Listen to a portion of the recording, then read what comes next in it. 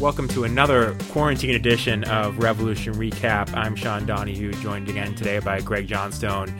Greg, how you doing? Very well, staying safe. Not a lot going on my end, but it's great. Just more time to do podcasting, right?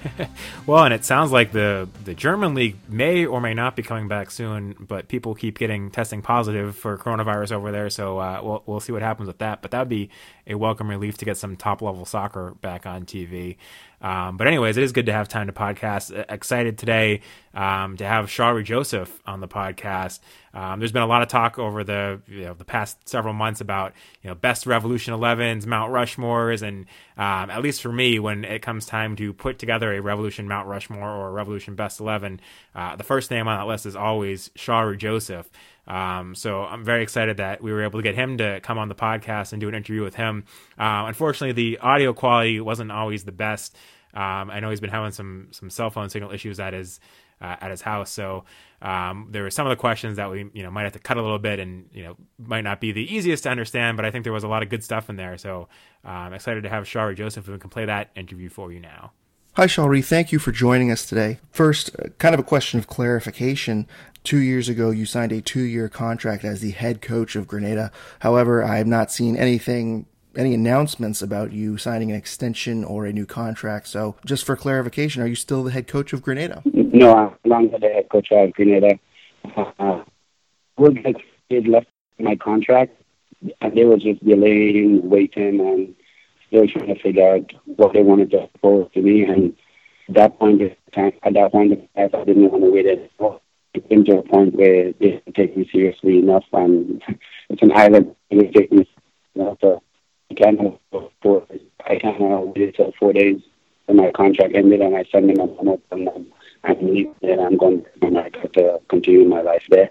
That comes as a bit of a surprise considering your success in 2019. I think I just read that you were 10 games unbeaten to end 2019. You also won your group in Nations League, and you've qualified for the Gold Cup for the first time since 2011. Did you want to remain Grenada head coach? Yeah, I definitely to continue that job. I thought not just myself, but the staff included.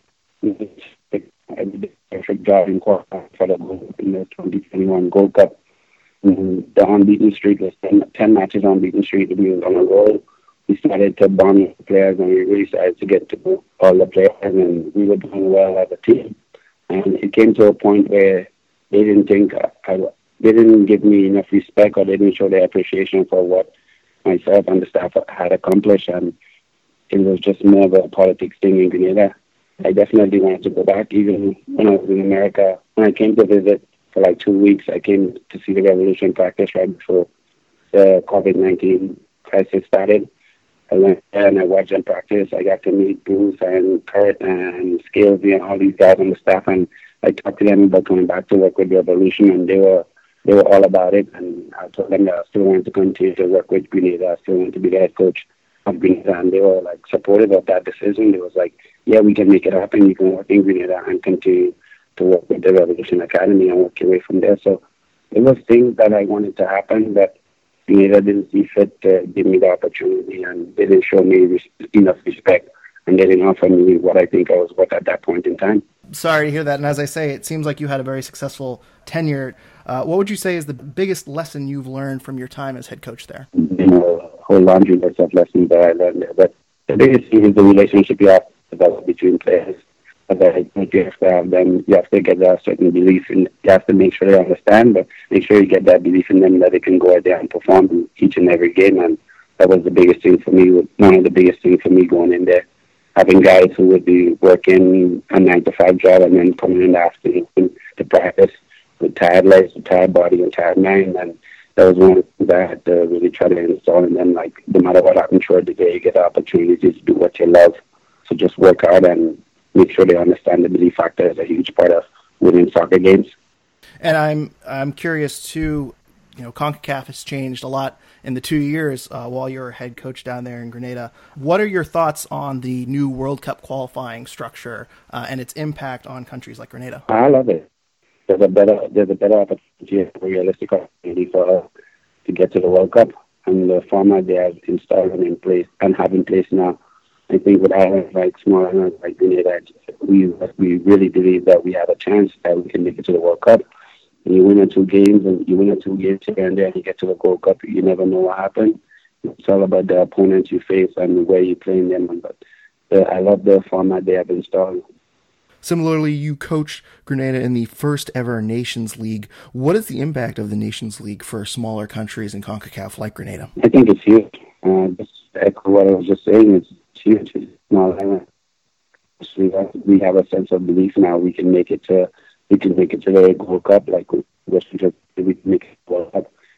Put us on a field, even playing field. And yeah, the most important thing as a soccer player and as an athlete, you want to play. With those games, it comes competition, and the more games you get, the more players you can see, the more players you can see, the more you can instill your philosophy into them, and the more you can train, the more you can play. So I love the new format. I love what they're doing with it, and I hope it can continue to grow and continue to get the best out of the small islands in particular. But for me, it's just for me personally, I just think we need more competition. We need more games to carry.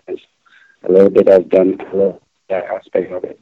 I hope they can continue to find more competitions and more games for small islands. As I mentioned, it'll be Grenada's first cup since 2021. What are your expectations for the team? Do you have kind of some high hopes that they're going to go into the Gold Cup and make some noise? Yeah, we have high hopes, and I'm wishing them well. I hope to do great things, and we do have players that are very talented and players that most of the games, if we had to have the right and really come into those games. I think me being, I had to bring in other players from England and that are playing in the lower division in England, but those guys came in with the right mentality. They came in with a professional mentality because of who they are in their life. But in Grenada, those guys they're not professional at all, but when they practice, they showed up and they work hard and they give their all to the team, to the island each and every day. So things I love about being home and having to work with a lot of local guys on a daily basis. For those guys who came to practice and work extremely hard to develop a relationship with a lot of them, and hopefully I can see a lot of local and players mixing and doing well in the Gold Cup for Grenada. So you mentioned earlier that you had an opportunity with the Revolution Academy. Could you talk a bit about that and what the kind of the next steps are in your coaching career? Yeah, in February I came up there. I spent 9 days in the first team practice, pretty much watching them, how Bruce and his staff went about things, and that really opened up my eye to another level of coaching aspect of what I wanted to be. And the offer was available to me to work with the academy, which I really wanted to do for now. It just hasn't gone my way, and we talked, me and Skills, me and Curtin also talked to GM, talked about me coming back and work, and it was pretty much, it was a done deal once I went back to Grenada and told them this is what I wanted to do. And before the COVID-19 crisis happened, I was literally ready to start working with the academy and start getting in there. But it's a great opportunity, I think, for me. I understand kids. I work with kids on a daily basis here and there for the last couple of years. I want to influence one of the younger generation of making great soccer players and great superstar one day. So hopefully when we get an idea of when we go back to work in terms of MLS and stuff like that, I can definitely start back with the academy and start working with all these guys again and get an opportunity to grow and learn as a coach. What do you do as a coach during a time like this when you have players that can't really train or even kick a soccer ball unless they happen to have a yard to do it in? Is there any advice that you can give young guys trying to still train and come up at this time? Yeah, for me, I have a yard that I can train in, so I've been one of the lucky ones. I've been able to still train kids, young kids like under 14, under 15, nothing older than that right now, just because of the mandatory reasons. But for me, I'm fortunate to have a yard, so I've been able to train, do a lot of one-on-one sessions. And for me, it's important that kids continue to develop, continue to just touch a soccer ball, whether it's to go outside and just dribble or pass the ball against the wall, walk on your first touch and your pass in, or just set up 2 goals and dribble. Those little things will help you in the long run, or do speed training, work on your fitness, things like that. You just have to continue to push yourself and motivate yourself. Mr. Ball, it's in a terrible place right now, but as an athlete, you have to find ways to motivate yourself and get out there and do things like that that can help you to be a better individual, a better soccer player at the end of the day, or a better athlete When the Revolution were looking for assistant coaches for Bruce Arena, I remember one of your teammates, Darius Barnes, tweeted out an endorsement for you. Is that something that you're interested in the future of, coming to be a assistant coach for the Revolution or another MLS team at some point? Yeah, definitely. I'm Darius through that. Shout out to Darius. He's a good kid. Good to see he's working with MLS now. And I think that's one of the things I wanted to touch a little bit on. MLS has provided a lot of jobs for former players, and I love the way we have incorporated all the players who have them grown and have them get to where they are.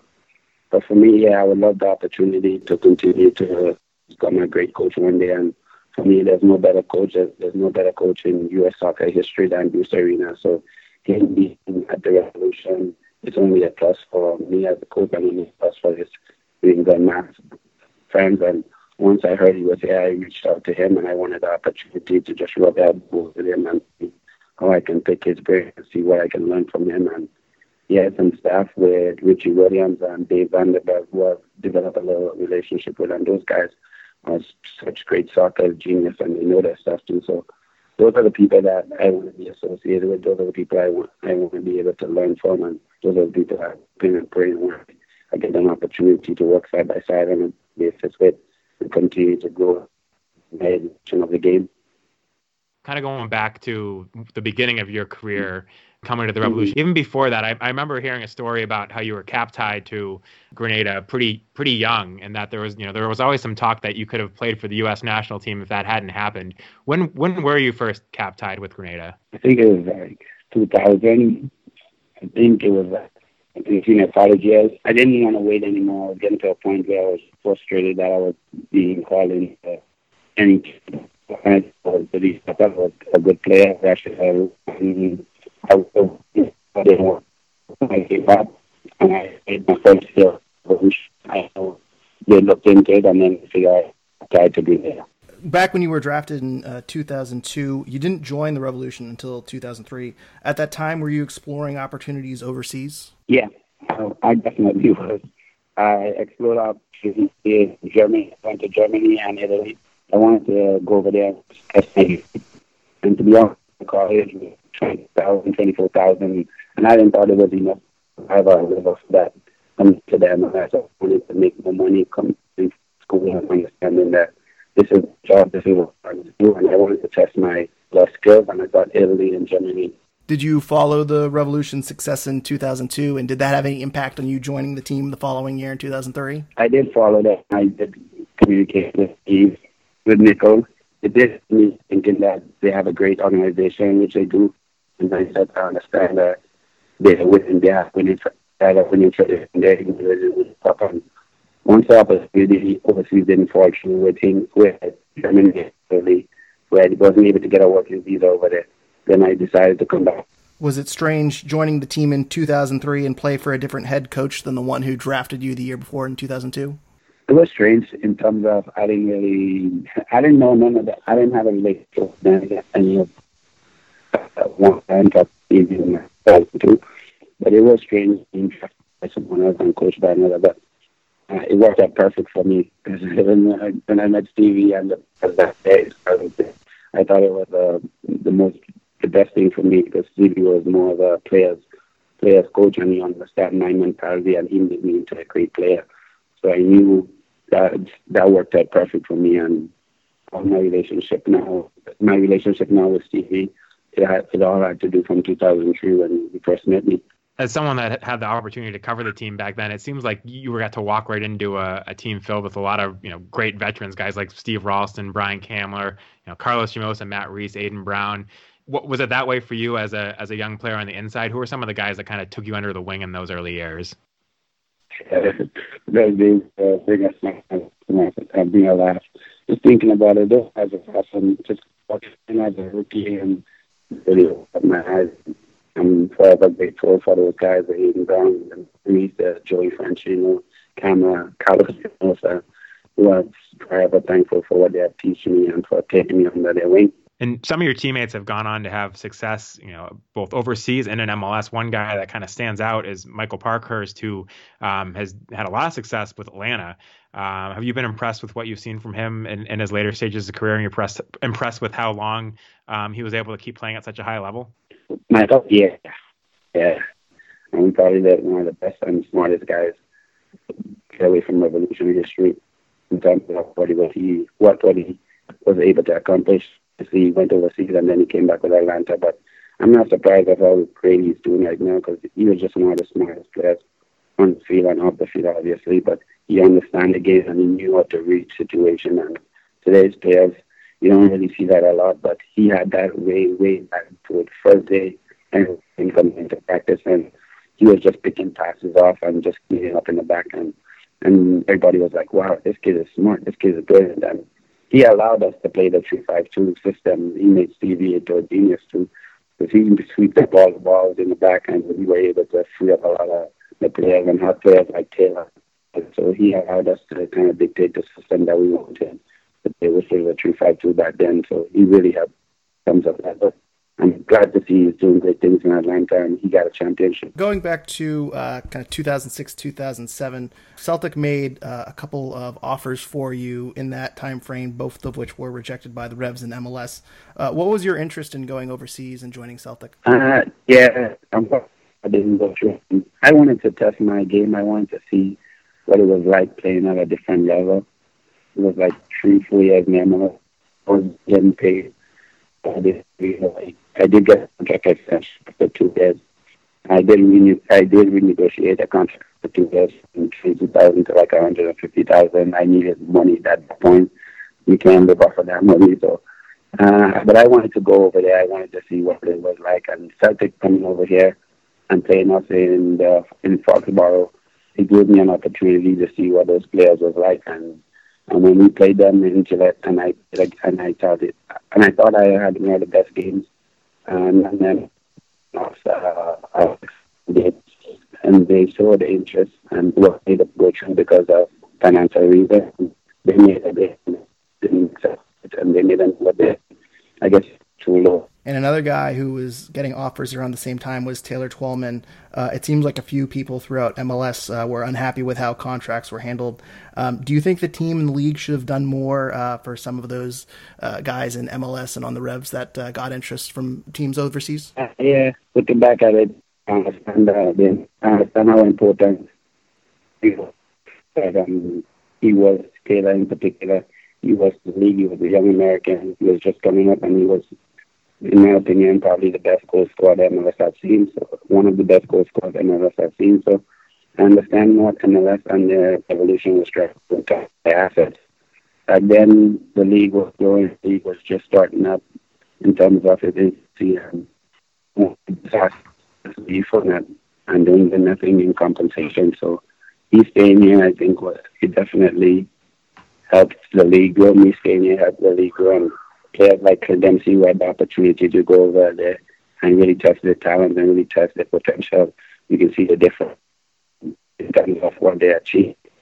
But back then, now I think the MLS wanted to lose some of their best assets, and with the region being so successful, and was I thought the cost was just low, and not being really fairly compensated at that point.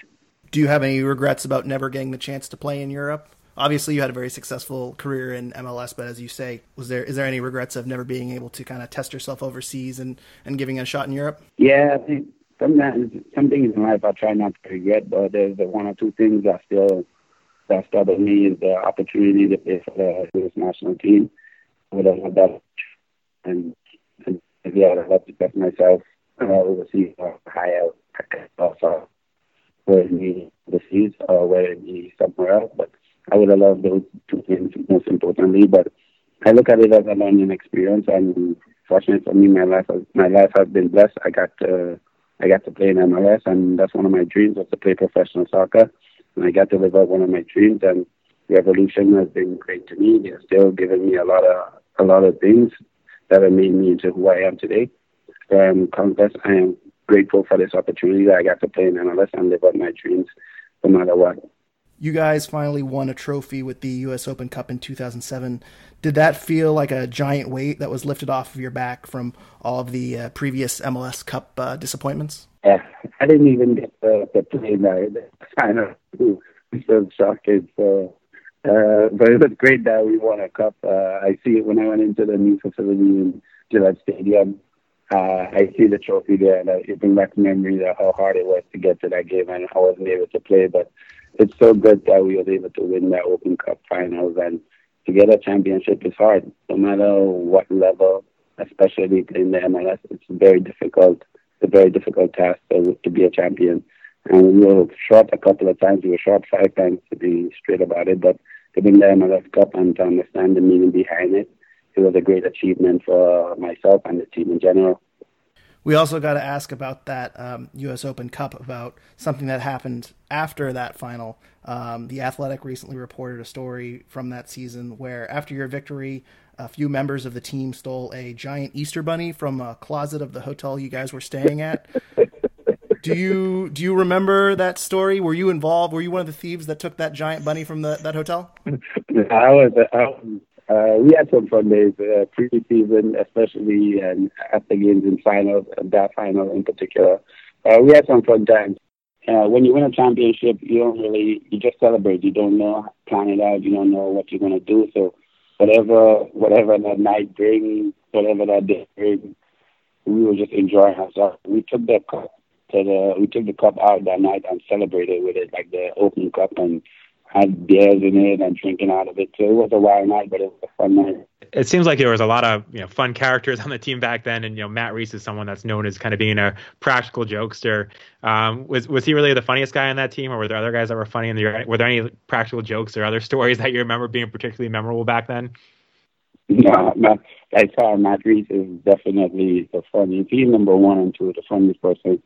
The funniest person I've been around, and he's just a great teammate. First of all, but he puts everything into perspective in terms of what he has to do and what's important in life. And he always made things fun, no matter what we were going through, even losing or when we didn't perform well, he made everything fun. Just in general, I think our preseason was probably the wildest, but then I think we go into Cancun, we got into some fights over there in Mexico, then we went to Costa Rica, we got into some fights. So we were one of those teams that teams understand that players need to have a good preseason. So we went to some different places. When other teams back then was going to like Arizona and Florida for preseason, we were going to Mexico to play those teams. We were going to Cancun, where we were Costa Rica, where we were getting in fights. We had fights back then between teammates. So it was very strange back then, thinking about it. But it made us into a stronger unit, and it prepared us for a lot of things that we were able to face throughout the regular season and the playoffs back then. I remember Joey and Clint fighting. I remember me and Hayden fighting, me and Joey fighting. There was a couple of fights back then that nobody wanted a part of it. But at the end of the day and at the end of the week, when game time came around, everybody was just focused on winning games at the end of the day. Yeah, and it seems like the team in Leighton or Steve Nichols' tenure, when some of those guys were gone, wasn't as successful, obviously. Do you think there was failure to replace some of those key guys late on in Steve's tenure? Yeah, I definitely think that's why we took a dip. Revolution. It took a dip because we wasn't able to identify key players, and I think Steve Nichols and Paul Mariner, he doesn't get his credit, but he needs to get a lot of credit. Those guys had an eye for talent. They understand and they knew what kind of players they wanted to be a part of their team. So back then they were able to draft and they were able to scout and bring in very talented players, that bring in players that can be key addition or just bring something to the team. And I think with the Revolution in the late years, not talking about now, but that haven't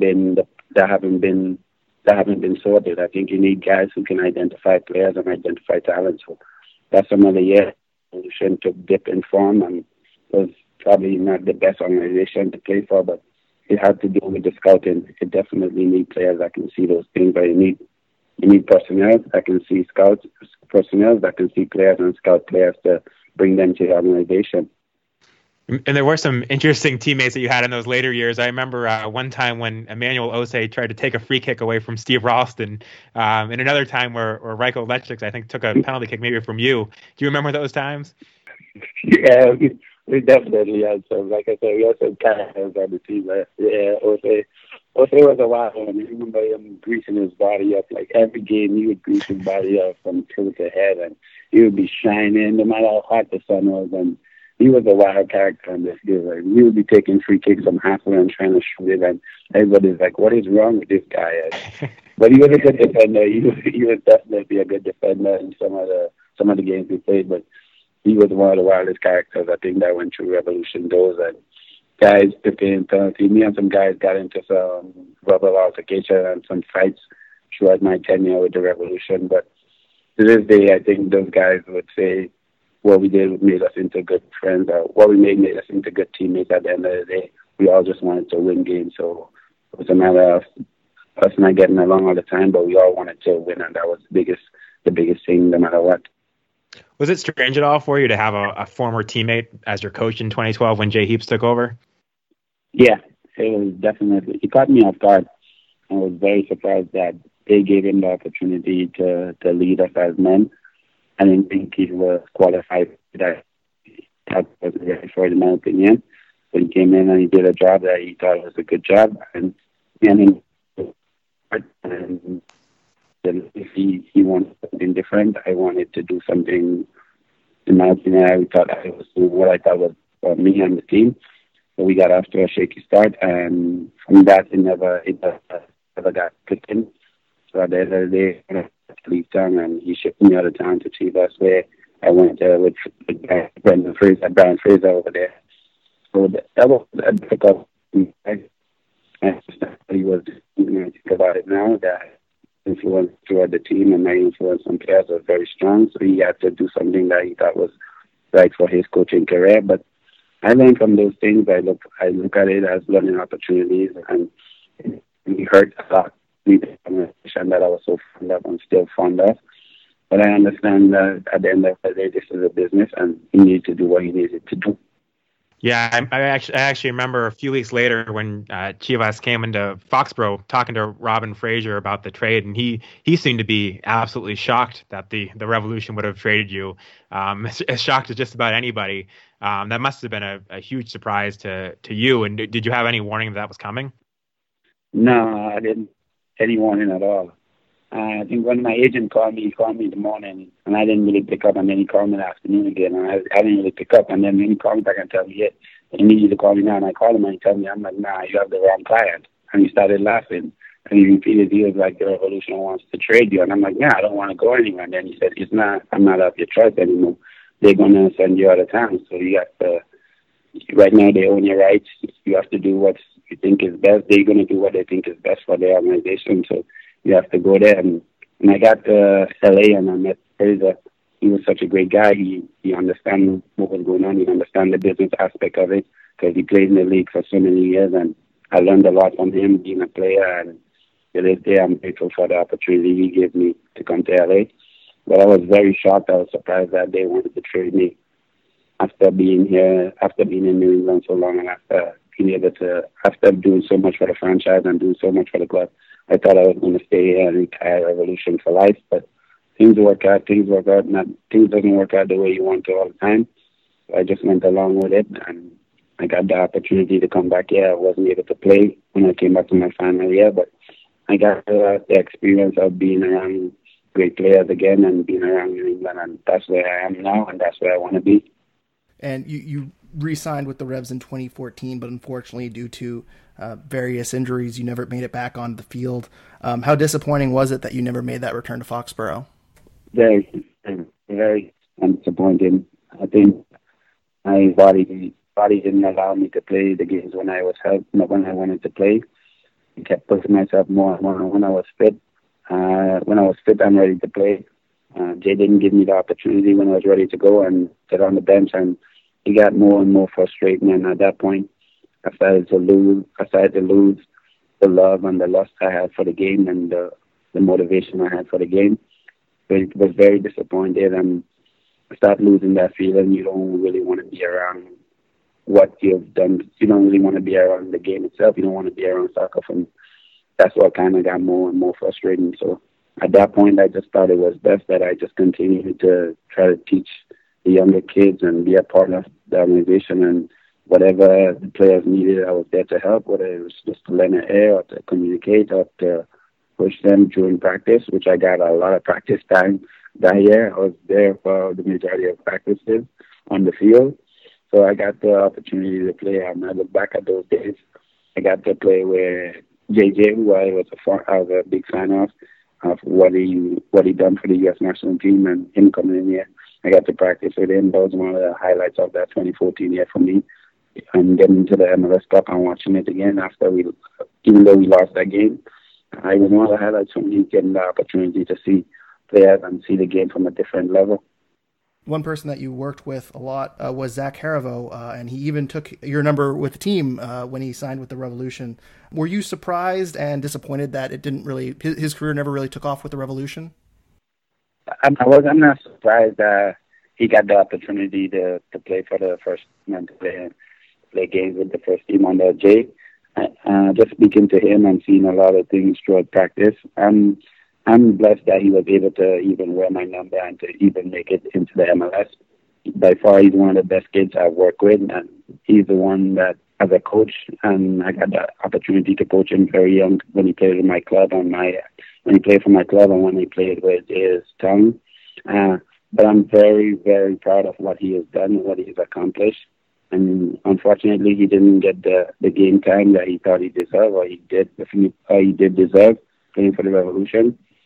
But sometimes that's how soccer is, that's how sports is.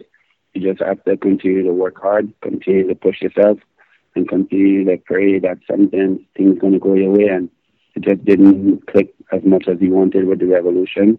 But I think in San Antonio, it might work out for him, and you never know, he might be back in the MLS in a year or two. But he's just got to continue to work hard and push himself more and more. What are your thoughts on the current Revolution team? I know you had some great things to say about Bruce Arena, but a lot of people are very optimistic about the 2020 team, the current roster. What are your thoughts about the Revolution? I love it. It's very good.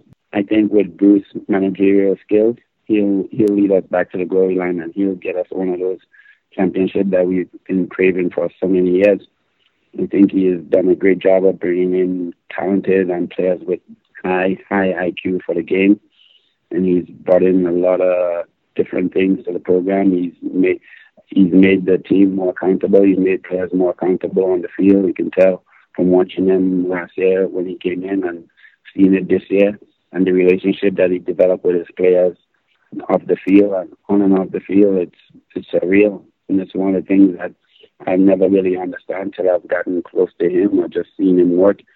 He has a keen sense of how to deal with players, and in understanding how players' mentality are and how to get the best out of players. That's one of the things I think that made him the best coach the best U.S. coach or the best coach in U.S. history, in my opinion. So I'm looking forward to this opportunity to get to work with him. But I think just being a player, that's one of the things I would have loved to play with someone, love to be under his tutelage. I love to play for him. Just understanding what he has done and who he is, I would have loved the opportunity to play for him as a coach. But I think now with the players that we have, I think we can win it all this year once we get back to the regular scheduled programming for the MLS. I think obviously there's a lot going on, but I think he'll do a great job of leading us to the promised land. And I did want to go back and ask you one more question about a story earlier in your career that emerged again during this quarantine, and that's the story about the flight, I think, in 2008 that the team was taken to LA, in which a completely naked guy tried to open up the emergency door on the plane. Were you on that flight, and do you remember what happened? I was on that flight. As far as I remember, it was some guy. We was all just sitting there, and we were wondering what was happening, and before we know it, there was a guy just trying to open up the emergency exit, and we were like, what the hell is going on? We couldn't believe, this is actually happening, and that's as far as I remember. But there's a lot of stories on and off the field like you would never believe that I was a part of, and ones that I love being a part of, that made the Revolution, that made those teams so fun, that made those teams so successful. those things like that, just crazy things like that that made us laugh and bond together and made the team successful and made our team into great teams. Are there any other good stories you want to share from those times? No. You probably might need to read Steve Nichols' book. Steve Nichols, I'm trying to get a copy of it. He might have some of those stories at the Cancun trips and the trips where our preseason went longer than the games went longer than they supposed to. Our days in Portugal with Craig Thornburg, all those guys. You probably catch something on Steve Nichols' book and you'll see it. I actually got Steve Nichols' book sitting right on my shelf here. I haven't gotten to it yet, though, but I'm looking forward to reading it. Before I let you go, what would you say was the top highlight of your playing career? Being a professional. I think for me, it was just being a professional, living out my dreams, getting the opportunity to play against some of the top and best players in America. That was one of the things that I cherished the most.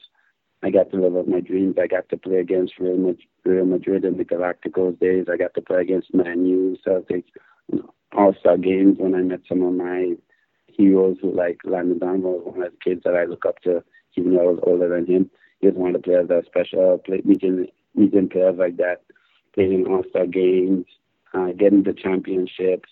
I lived my dream. As a young boy growing up in Grenada, I didn't thought I was going to get to do the things that made me get to do those things. And for me, I got to live out my dreams where I played professionally at a high level. I thought, in my opinion, I was one of the best players to ever lace it up in MLS and definitely one of the best players in Revolution history. Thanks so much, Shari. I really appreciate your time. And it was an honor to have such a Revs legend on our podcast. Appreciate it. And that was Revolution midfielder Shari Joseph, who, as you heard, had been coaching Grenada for the past 2 years, but unfortunately is no longer doing that. But it sounds like he's going to be back with the Revolution Academy when all this is over. So that's exciting that the Revolution brought him back in. I think it's always good to have a club legend involved with the team, and I think the Revolution haven't done enough of that over the years. So I don't know about you, Greg, but I'm excited to see Shari Joseph back with the Revolution. Yeah, absolutely. I mean, it's exciting to have a club legend back with the team in general. And, for the listeners that don't know, he's always been involved in youth coaching. He's always been involved in the development of young players. And I kind of skimmed over this in the interview, but he was very successful in his 2-year tenure as coach of Grenada. I mentioned he had a 10-game unbeaten streak towards the end of his tenure in 2019. They've qualified for the Gold Cup. So him leaving that position certainly wasn't due to a lack of results or a lack of performance. So his coaching career has gotten off to a very good start, and hopefully he can kind of continue that with the Revolution Academy and in MLS. Yeah, and I do want to say too, with Shari Joseph, he's always been a very helpful guy in my career when it was covering the Revolution, because he's always been someone that even after a loss would answer your questions and give great responses, which you certainly can't say for every player. So just a thank you to him for coming on the podcast, and a thank you for all he's done over the years, including coming on Revolution Recap 15 years ago when it was the first year of the show back on AM radio in Providence. So it's exciting to reconnect with him and get him on the show.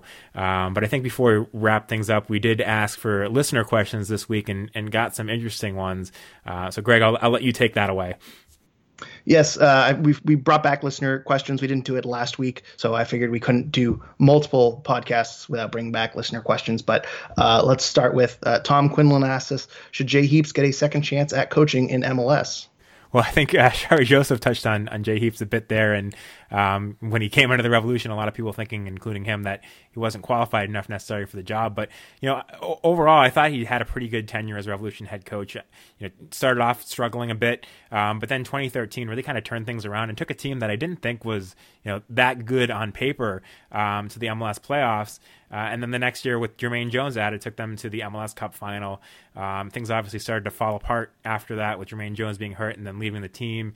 And I think Heaps finished with just slightly below 500 as a winning percentage with the Revolution. But, for a first-time head coach and walking into what I thought was a very difficult situation, I thought he grew a lot on the job. And I think that he is somebody that, maybe he goes back to assistant coaching first, but certainly someone that I would be more open to seeing get another MLS head coaching job. in the future, especially if he has some success as an assistant coach first. But I don't think his tenure with the Revolution was so bad that he doesn't deserve another chance. He did lead a Revolution team that at the time was not spending as much on the roster as most other teams to an MLS Cup final. So I certainly give him some credit for that. And I think he's a guy that certainly a lot more so than Brad Friedel deserves another shot. I will say, though, I agree with everything you say, but I'm curious if he is interested in doing that, because he seems very content being the president of Birmingham Legion and kind of moving into more of an executive role. Certainly after his tenure with the Revolution, I thought he could have gone to, at the very least, a USL side and head coach there. But instead, he's kind of moved up to a general manager, president role, and has kind of started some good things down in Birmingham. I wonder if he's kind of looking for more of a front office position in the future. But in terms of ability, I do think that Jay Heaps should get another shot somewhere down the line. He took a team to MLS Cup, so I don't see why he wouldn't get that second chance. Yeah, no, I agree. If he wants it, I think he deserves it. And again, going from the tough end of his career with the Revolution as a head coach, it may require him to like you said, be a USL coach first or be an assistant coach first. But I certainly don't think the way he coached the Revolution that he has foreclosed on coaching another MLS team in the future. We got another question from Revs Revolt, which is our friend Chris Valukas, who is a listener. He certainly does a lot of questions to us. He's starting a new video blog, I guess that's the right term, but he's doing new videos on YouTube, so please go subscribe to his YouTube channel. But Revs Revolt, that's the name of his channel, says MLS and football in general see a lot of players turn into professional coaches. Of the current Revs squad, who do you think has the best chance to become an MLS head coach?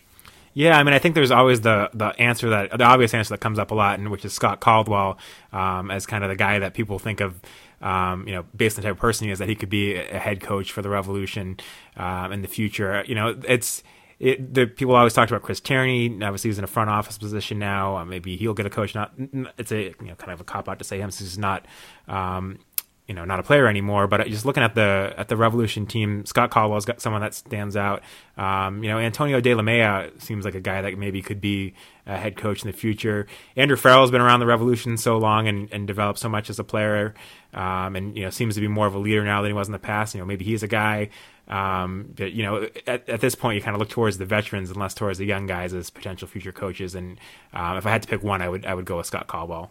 Yeah, I was going to say Andrew Farrell, because I think he's been, he's a very solid veteran presence, and his leadership abilities seem to get better and better and stronger every year. I'm sure at some point he'll be the captain of the Revolution. But it's a bit of a tough question, because as you say, in the past I would have gone with a Chris Tierney. I mean, guys like Shawry, I think certainly you knew were going to get into coaching, but I'm not totally sure if anyone is super involved with youth coaching right now, or has kind of expressed an interest in going into coaching. So I'm not totally certain on that one. But yeah, the names that come to mind are Andrew Farrell, Scott Caldwell. The other guy I was thinking about potentially is Brad Knighton, who has been a veteran backup keeper for so long. He seems to have a really positive impact on the young keepers wherever he's gone, and he's bounced around through MLS. So those are kind of the names that I would look at personally. But yeah, and in the past, I know there were a lot of guys that have volunteered as assistant coaches in college. I know Jay Heaps, I think, volunteered at Northeastern. I think Charlie Davies volunteered at BC for a while. There were several other guys that did that as well. And I actually even remember, going further back, when I was in high school, I remember in my high school's conference that a lot of the JV high school teams were coached by Revolution players, guys like Rusty Pierce and Joe Franchino back then. And I haven't heard too many stories about current Revolution players doing that. I'm sure there are some that are doing that, but those are probably some of the guys to look to, that are the guys that are taking the opportunity to kind of get coaching experience now, are probably the guys to kind of have on that list as potential future coaches. Mike Kennedy asks us, who is the best Revs player at FIFA? We probably should be a little bit more prepped on this, because there have been a lot of FIFA streams over the past few weeks while we're all stuck in quarantine. My guess is Diego Fagundes, since he represented the Revs in that FIFA tournament. Am I correct with that? It seems like anytime you hear about Revolution participating in video game tournaments, or doing something with with the Revolution official FIFA player, that Diego Fagundes is involved. So it seems like he's the obvious choice, but it wouldn't surprise me if there was somebody else sneaky out there that you don't hear about as much, that's actually really good. Maybe Henry Kessler. Or I always kind of assume the younger guys on the team are probably more into video games. Maybe DeJuan Jones. But yeah, you have to go with Diego Fagundes until you hear otherwise, right? Yeah, that's my default option. It's a bit of a cop out, but we've been seeing all these tournaments between representatives from teams around the league. Really, what I think they should do, and this question kind of gets to, is we really need a Revs FIFA tournament, because I think from a Revolutions fan perspective, it would be a lot more interesting to see kind of the bragging rights and the interactions between teammates. I think when you're fighting against playing against teams or players from other teams, they might be a little too polite. I think we want to see some actual FIFA trash talk. That's my 2 cents. Honestly, what I'd love to see is a Boston sports athletes FIFA tournament, because I know there's plenty of guys on other Boston sports teams that also play FIFA. Imagine Gordon Hayward playing against Diego Fagundes. That'd be fun to see, wouldn't it? Yeah, and Cantor from the Celtics also plays FIFA, if I remember correctly. So yeah, he's a big soccer fan, and Jaylen Brown I know is a big soccer fan, so a good chance he plays FIFA as well. I'm sure Keith Folk also plays FIFA now that he's a big soccer fan too, and he's been coming around. Seth from the Bent Musket asks us, the Revs Mount Rushmore is easy. Name the 4 worst players in team history. And this tweet got a lot of responses. I'm not going to list all of the names that people were replying to. And also, this question's a little mean, but we've never shied away from a question, Sean. So go ahead. Who's on your Mount Flushmore? No, so I like this question. The problem is there's 2 ways you could take it, and one of which would be to kind of go for the guys that were bad players. The Athletic article we talked about, where was it, Michael Augustine, who wasn't supposed to be the wrong player that came to the Revolution. It'd be easy to put a guy like that on there, and then Tony Frias, who was on the Revolution for several years and never saw a minute, and there's some stories about maybe why he was on the team. Adding guys like that is just too easy. But I think you kind of got to look at guys that had some level of expectation when they came to the Revolution, instead of just looking at some of the younger guys that just didn't ever play. And it's easy to look, just a couple years ago, or just last year, or 2 years ago rather, the guys that Brad Friedel brought in. You can easily throw in a Christian Machado or a Guillermo Hache as extremely disappointing players. Gabriel Somi, who I think was the second highest paid left back in the league at one point, and clearly wasn't good enough for MLS. Those are some easy names to throw out there. One of the suggestions that I saw, I think was from Real Me MP, was Steve Howie, which I thought was a great answer. He was kind of a veteran center back that Steve Nicol brought in during his tenure and was just terrible for the Revolution. I think Seth mentioned John Lozano, another center back, and it is funny. There is a whole host of center backs that I think came to the Revolution with some good fanfare as kind of being the solution to the Revs at that position, where the Revs have often struggled to find good guys since Michael Parkhurst left, and since AJ Soares and Jose Gonzalez left, but a whole host of those guys you could put on there, including, even a guy like Gabriel Badia, who had a little bit more success, but wasn't, very good for the Revolution back line. And then I think to a guy like Jose Pepe Moreno, who was supposed to be the Revolution's answer as the new number 9 up top. And I think he scored, made 7 appearances and scored 1 goal, and the Revolution had to drag him to come to Foxborough. They signed him, and then it turned out he didn't want to come. And they enforced his contract and got him to come. So you might say he scored 1 goal, which is better than some Revs have done, but I think given the expectations, I might put him on that list. I like the Steve Howie pick. I like adding Gabriel Somi again, factoring in the salary that he got and the expectations there. Narrowing it down to just 4 is difficult, but I think those are kind of the way I would lean on that list, is more the veteran guys that came into the team that had expectations, and got decent salaries and just didn't perform, and some of them didn't necessarily look like they wanted to be here. Yeah, there's a lot of different ways you can take this one, because if you're looking for the bottom 4 worst players to ever be on the team, you're probably going to pick 4 backups that never really got to see the field. You mentioned Michael Augustine, who I think made 1 appearance, and as you say, was an accidental signing. They were shocked at, they went to sign a different player flew over from Nigeria, and they ended up signing him just because I guess they had hyped him up, or I'm still not sure why they didn't send him back. But from my standpoint, I'm kind of going on the 4 players that I think were most disappointing were expected to make an impact and didn't. The other thing too is I'll preface this by saying that I've got a lot of MLS 2.0 players, since my fandom does not stretch all the way back to the beginning of the Revolution's history like yours, Sean. So I've narrowed it down to 4. I have Gabriel Somi, who you said came in as the second highest left back, and he went from a TAM signing in the preseason to completely out of the 18 for a year and a half. With a year and a half left on his contract by May or June. I have Jerry Bengtson, who was CONCACAF legend, but really did not translate over into MLS. I have Christian Machado and Gabriel Hauche Guillermo Hauche kind of as a pair, because they were brought in essentially at the same time, and we were told Hauche is a goal scorer and Christian Machado can play 4 different positions. And I think they were just doomed to fail from the start because of how just Brad Friedel really, really just kind of built them up. And they really weren't anything other than fringe depth players that really didn't seem to be up to the level of MLS quality. And then I also threw on Benny Feilhaber, who was supposed to be kind of this, coming off of the U.S. men's national team, was supposed to be this great player to kind of captain that midfield and kind of bring a veteran leadership presence. And he was really a bust in New England. He did have a good career in MLS and went elsewhere, but I think a lot of people in New England remember his tenure as not being very good. So those are my 4 or 5 as going up on my Mount Flushmore. I like all those picks, and even thinking more while you're talking about them. I think you can even go back. I think a good year to kind of look at it for some of these names too, based on how you're defining it, is you go back and look at the 2002 Revolution roster, and people forget that team started off really poorly that year. There were hugely high expectations for that Revolution team. They traded because of expansion, not because of expansion, because of the 2 teams that folded. The Revolution were able to bring in a lot of key players. They brought in Alex Pineda-Chacon, who was, I believe, the reigning league MVP. They brought in Mamadou Diallo, who was the top scorer in the league 2 years ago. So everyone talks about Steve Ralston, Taylor Twellman, those guys that came in and really helped the team. But there were a number of other guys that had hugely high expectations that were big disappointments. And, Mamadou Diallo, one of the top scorers in MLS for years, came into the Revolution and made 7 appearances, scored 1 goal, and then was traded because he just didn't perform.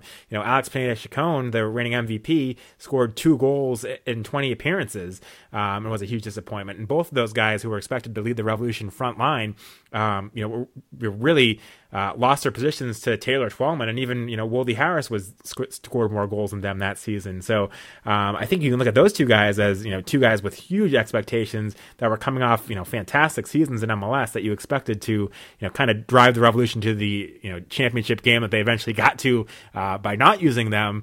And those guys could be big disappointments. And then some other names that come to mind while you were talking too is one guy that was kind of an unheralded signing, but Ricardo Phillips that joined the Revolution when the Revolution were a very good team and could have to me, looked like he could have been that winger to kind of bring the Revolution over the top. He was kind of like a Jerry Bengtson in that he was, had a lot of success in CONCACAF. He'd just come off a very good Gold Cup for Panama. And he was one of those guys that when you looked at those Revolution teams that always seemed kind of one player away from winning that championship that were so good in 2005, 2006, and 2007, he seemed like that finally that international signing that to me looked like could help bring the Revolution over the top. And he just completely kind of was a bust for the Revolution. So he's another guy that not many people talk about, but I've always thought of as somebody at the time that was going to be a huge player for the Revolution and kind of bring an already really good team over the top by adding them kind of some depth on the wings. And he just failed. But, there are a whole number of players over the Revolution who, have had some really good seasons and some really disappointing seasons that I think can make this list. Yeah, and a lot, too, goes into, how much time they played. Someone mentioned Jeffrey Castillon, who played 14 minutes, but was expected to make this great impact on the Revs, or at least an impact on the Revs, and really he just played 5 more minutes than Tony Taylor. So, there's a lot of different ways you can go this, and it depends on how you define it. But did you give us a final four, Sean, or are you just kind of punting this into my court? I'm kind of punting on this one. I ask me again in a couple weeks, and maybe I'll give you a better answer. I also remember the first season of the Revolution where every team got allocated like one key player. I'm blanking on who the Revolution got allocated that year, which is bad, but they were allocated every team was allocated one key player, and the Revolution's key player performed so poorly that when Joe Max Moore came back, I think the league kind of felt bad for them and gave them Joe Max Moore. So if my memory would serve me right, I think that would be another guy that could potentially qualify for the list. Some interesting names. I'm just going to kind of read through it, but a lot of names throughout. Brett Snyder, Ryan Guy. We got to vote for Femi, which, again, I don't really want to pile on Femi since he was a third-round draft pick. And I feel like he kind of overperformed what I wouldn't include him. So, but I guess you can look at it from a talent perspective. I mean, I think maybe expectations were raised and never kind of really came back. So I don't know. I kind of see it. Claude Dielna is a good selection. A lot of people put Edgar Castillo, which I guess I'm the last Edgar Castillo stan in New England. He had 5 assists, guys. I don't know. Great on offense, terrible on defense. But Tony Frias, who you mentioned, Gabriel Somi, Didier Domi. Yeah, so those are. Oh, and we did get a vote for Dimitri Mbongo, the human yellow card, and Christian Nemeth also gets a shout, which is also, if we're going off of expected impact and salary, and we're taking into consideration all those things. Christian Nemeth was, when he came back to MLS, he was expected to, really help out a struggling offense, and he had, I think, 1 goal with the Revolution. So that is also another player that I think deserves a little bit of consideration for this question. Oh, and now I've remembered who the player was. I'm going to botch his name miserably, but in 96, the Revolution were allocated Giuseppe Galdarisi, who ended up only playing 11 games for the Revolution. He was a striker, and I think his only record for the Revs is that he still holds the record for the most fouls committed by a Revolution player in one half with 5, which is pretty impressive for a striker. But he was a guy that had played for Juventus, AC Milan, Padova, and only ended up playing 11 games for the Revolution. But he was supposed to be one of their marquee guys in season 1. So I think he gets at least a nomination from me for the Mount Fletchmore for the Revolution. Yeah, shocking. Mbongo and Claudielna did not break that 5-foul-and-a-half record, but that's the Joe DiMaggio of Mount Fletchmore records for the Revs. But to recap, I have Somi, Feilhaber, Machado, Hauche as one person, and then Jerry Bengtson, and you are too much of a coward to answer the question. So we will move on to the next question. We do have another question about Gabriel Somi, and actually it's an interesting one. Could Somi have been better under Bruce Arena, since we now know how poor Friedel was as a coach? And we are recording this on Saturday. It is March 9th. So Sean, happy 1-year anniversary of the Brad Friedel firing. Just wanted to say that along. But in terms of Gabriel Somi, do you think he would have gotten a better shake under Bruce Arena? Gabriel Somi had a chance with Mike Lapper and then had a chance with Bruce Arena, and Bruce Arena pushed him out of the team. So you can say he was already in a terrible position, which he was. But, what we saw from him in his minutes with Brad Friedel, yes, Brad Friedel's system was, pretty much designed to make defenders look bad. But there was nothing that I saw from Gabriel Somi that told me, if he was playing under a better coach, he would get more minutes. And again, Bruce Arena had an opportunity to see him in practice and perhaps, give him a chance to play, and he didn't. I think he still doesn't have a team, right, at this point, which I'm actually looking up right now. He does not have a team. Yeah, which I don't think speaks to him being a particularly good player. You would have thought he would have, gone on trial somewhere at least and gotten an opportunity to sign somewhere. So I'm going to stick with he's just not good. Yeah, he's a very big mystery, because if you just look at his resume, you would think that eventually he would go back to Sweden or Norway or somewhere in the Nordics and kind of return back to the level he was playing at. FC Cincinnati tried trading for him after the 2018 season, which the Revs turned down. I still don't understand that one at all. That's kind of a lost story, that they could have shed Gabriel Somi's salary and decided against it, and decided to keep him buried on the bench. And Somi also said that he had interest in Sweden in that offseason, but he hasn't signed anywhere since then. This is a guy that was getting appearances with Syria, which, again, they're not Brazil or Germany, but, he's still playing international soccer, and he was getting appearances while he was with the Revolution and while he was buried. So, I don't think he is signed with anyone. Transfer market, it looks like it says he signed with a team in Sweden, Athletic Eskilstuna. I can't tell, but it's the second league. It's the second tier in Sweden. Which I don't, that's not really MLS level. So, it's a bit of a mystery to how in those 2 years he went from a TAM signing and the second highest paid left back in the league to really a player that is playing second division soccer. It's a really large fall from grace. And granted, he was never at the MLS. From what we saw, he didn't look great, but he still was an athletic person. He still seemed like a positive impact in the dressing room from what we've heard about him from other players. So it's a really big mystery. Maybe there's an alternative world where he comes to the Revs under Bruce Arena and he gets a few chances and makes a great impact. But I think the biggest counter argument against that is that Bruce Arena saw him practice, and in a few weeks he left, and it took him until February to find a new team. Yeah, I think if Bruce Arena had seen anything there, it would have been easier for them to keep him on the roster and give him a shot. So the fact that he was gone so quickly into Bruce Arena's tenure, doesn't give me much hope that if he had started under Bruce Arena, things would have been any different. Yeah, I can't see. I don't know if he's played any games recently. Obviously, there is the issue with the coronavirus, but it doesn't look like he's played since the Revolution released him Oh no, it says here on Transfer Market he's without a club. So I cannot tell at this moment in time if he has a new club. But regardless, it doesn't seem like there's a whole lot of interest, which is pretty shocking. Yeah, I mean, left backs are not the most common player to find in soccer, as anyone that's watched the Revolution over the years would know. So you would think if there was talent there, if there was enough talent there, that again, as a free agent, you wouldn't think it would be that hard for him to get a trial somewhere, and assuming he showed something, get signed. So yeah, it is kind of shocking to me that he hasn't found another team, but it all just adds to maybe he's just not that good. Yeah, too bad. Mount Flushmore selection for me. Sorry. Yeah. He's a great guy, but I mean, just, man, what a disappointment that signing was. Yeah, I mean, and it came at a time when the Revolution needed a left back so badly. I think we've talked about it plenty, and about how much the Revolution needed a left back at that time, with Tierney retiring. So there were a lot of expectations there. I had high expectations for him. I think we talked a lot about it. I thought it was a good signing for the Revolution at the time. But quite quickly, when you saw him on the field, when you saw how many times he turned the ball over passing, when you saw his one-on-one defending ability, it just became clear quickly that he was not the answer. But yeah, no, I think he makes mine too, because the expectations were pretty high, I thought, for him, especially, again, given the fact that at the time, I think he was the second highest paid left back in MLS. So I think we'll both agree on that one. So before we wrap things up, do you want to tell everyone where they should follow us on Twitter and Facebook? And yeah, you can follow us at Revolution Recap on Twitter, and also like our Revolution Recap Facebook page. And Sean, where can people follow you on Twitter? You can follow me at Sean L. Donahue, and we'll hopefully be doing more of these podcasts. Maybe get another player, another current, former, who knows, player on the podcast. It's always great to talk to current and former Revolution players. Thanks again to everyone for listening to us today, and thanks again to Shari Joseph for joining us. We don't know when we'll be back, but we'll keep you posted on Twitter when we have another episode.